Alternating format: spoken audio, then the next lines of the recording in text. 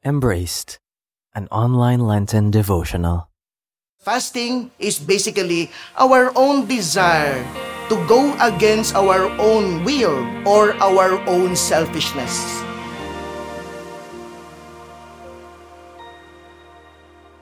My friends, the evil spirit is alive.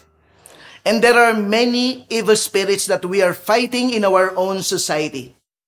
But for me, one of the evil spirit that we need to beat is the evil spirit of selfishness, which is in a way somehow drives us not to think of other people or not to feed other people.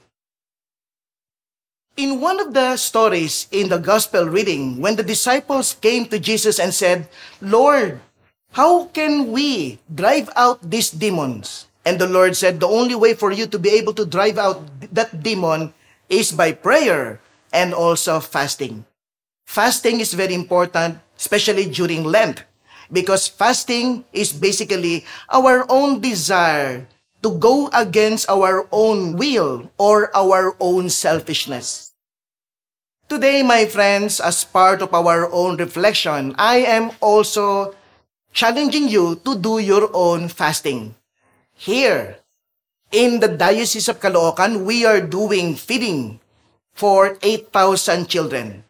But did you know that here in our place, for only 2,000 pesos, you can feed 150 children? 2,000 pesos when you go to the restaurant. You know that we can easily eat 2,000 pesos for 2 people. And so my challenge for you today, my friends, is to say no for a while for your expensive dinner in those expensive restaurants. Your 1,000 to 2,000 pesos can feed 2,000 children.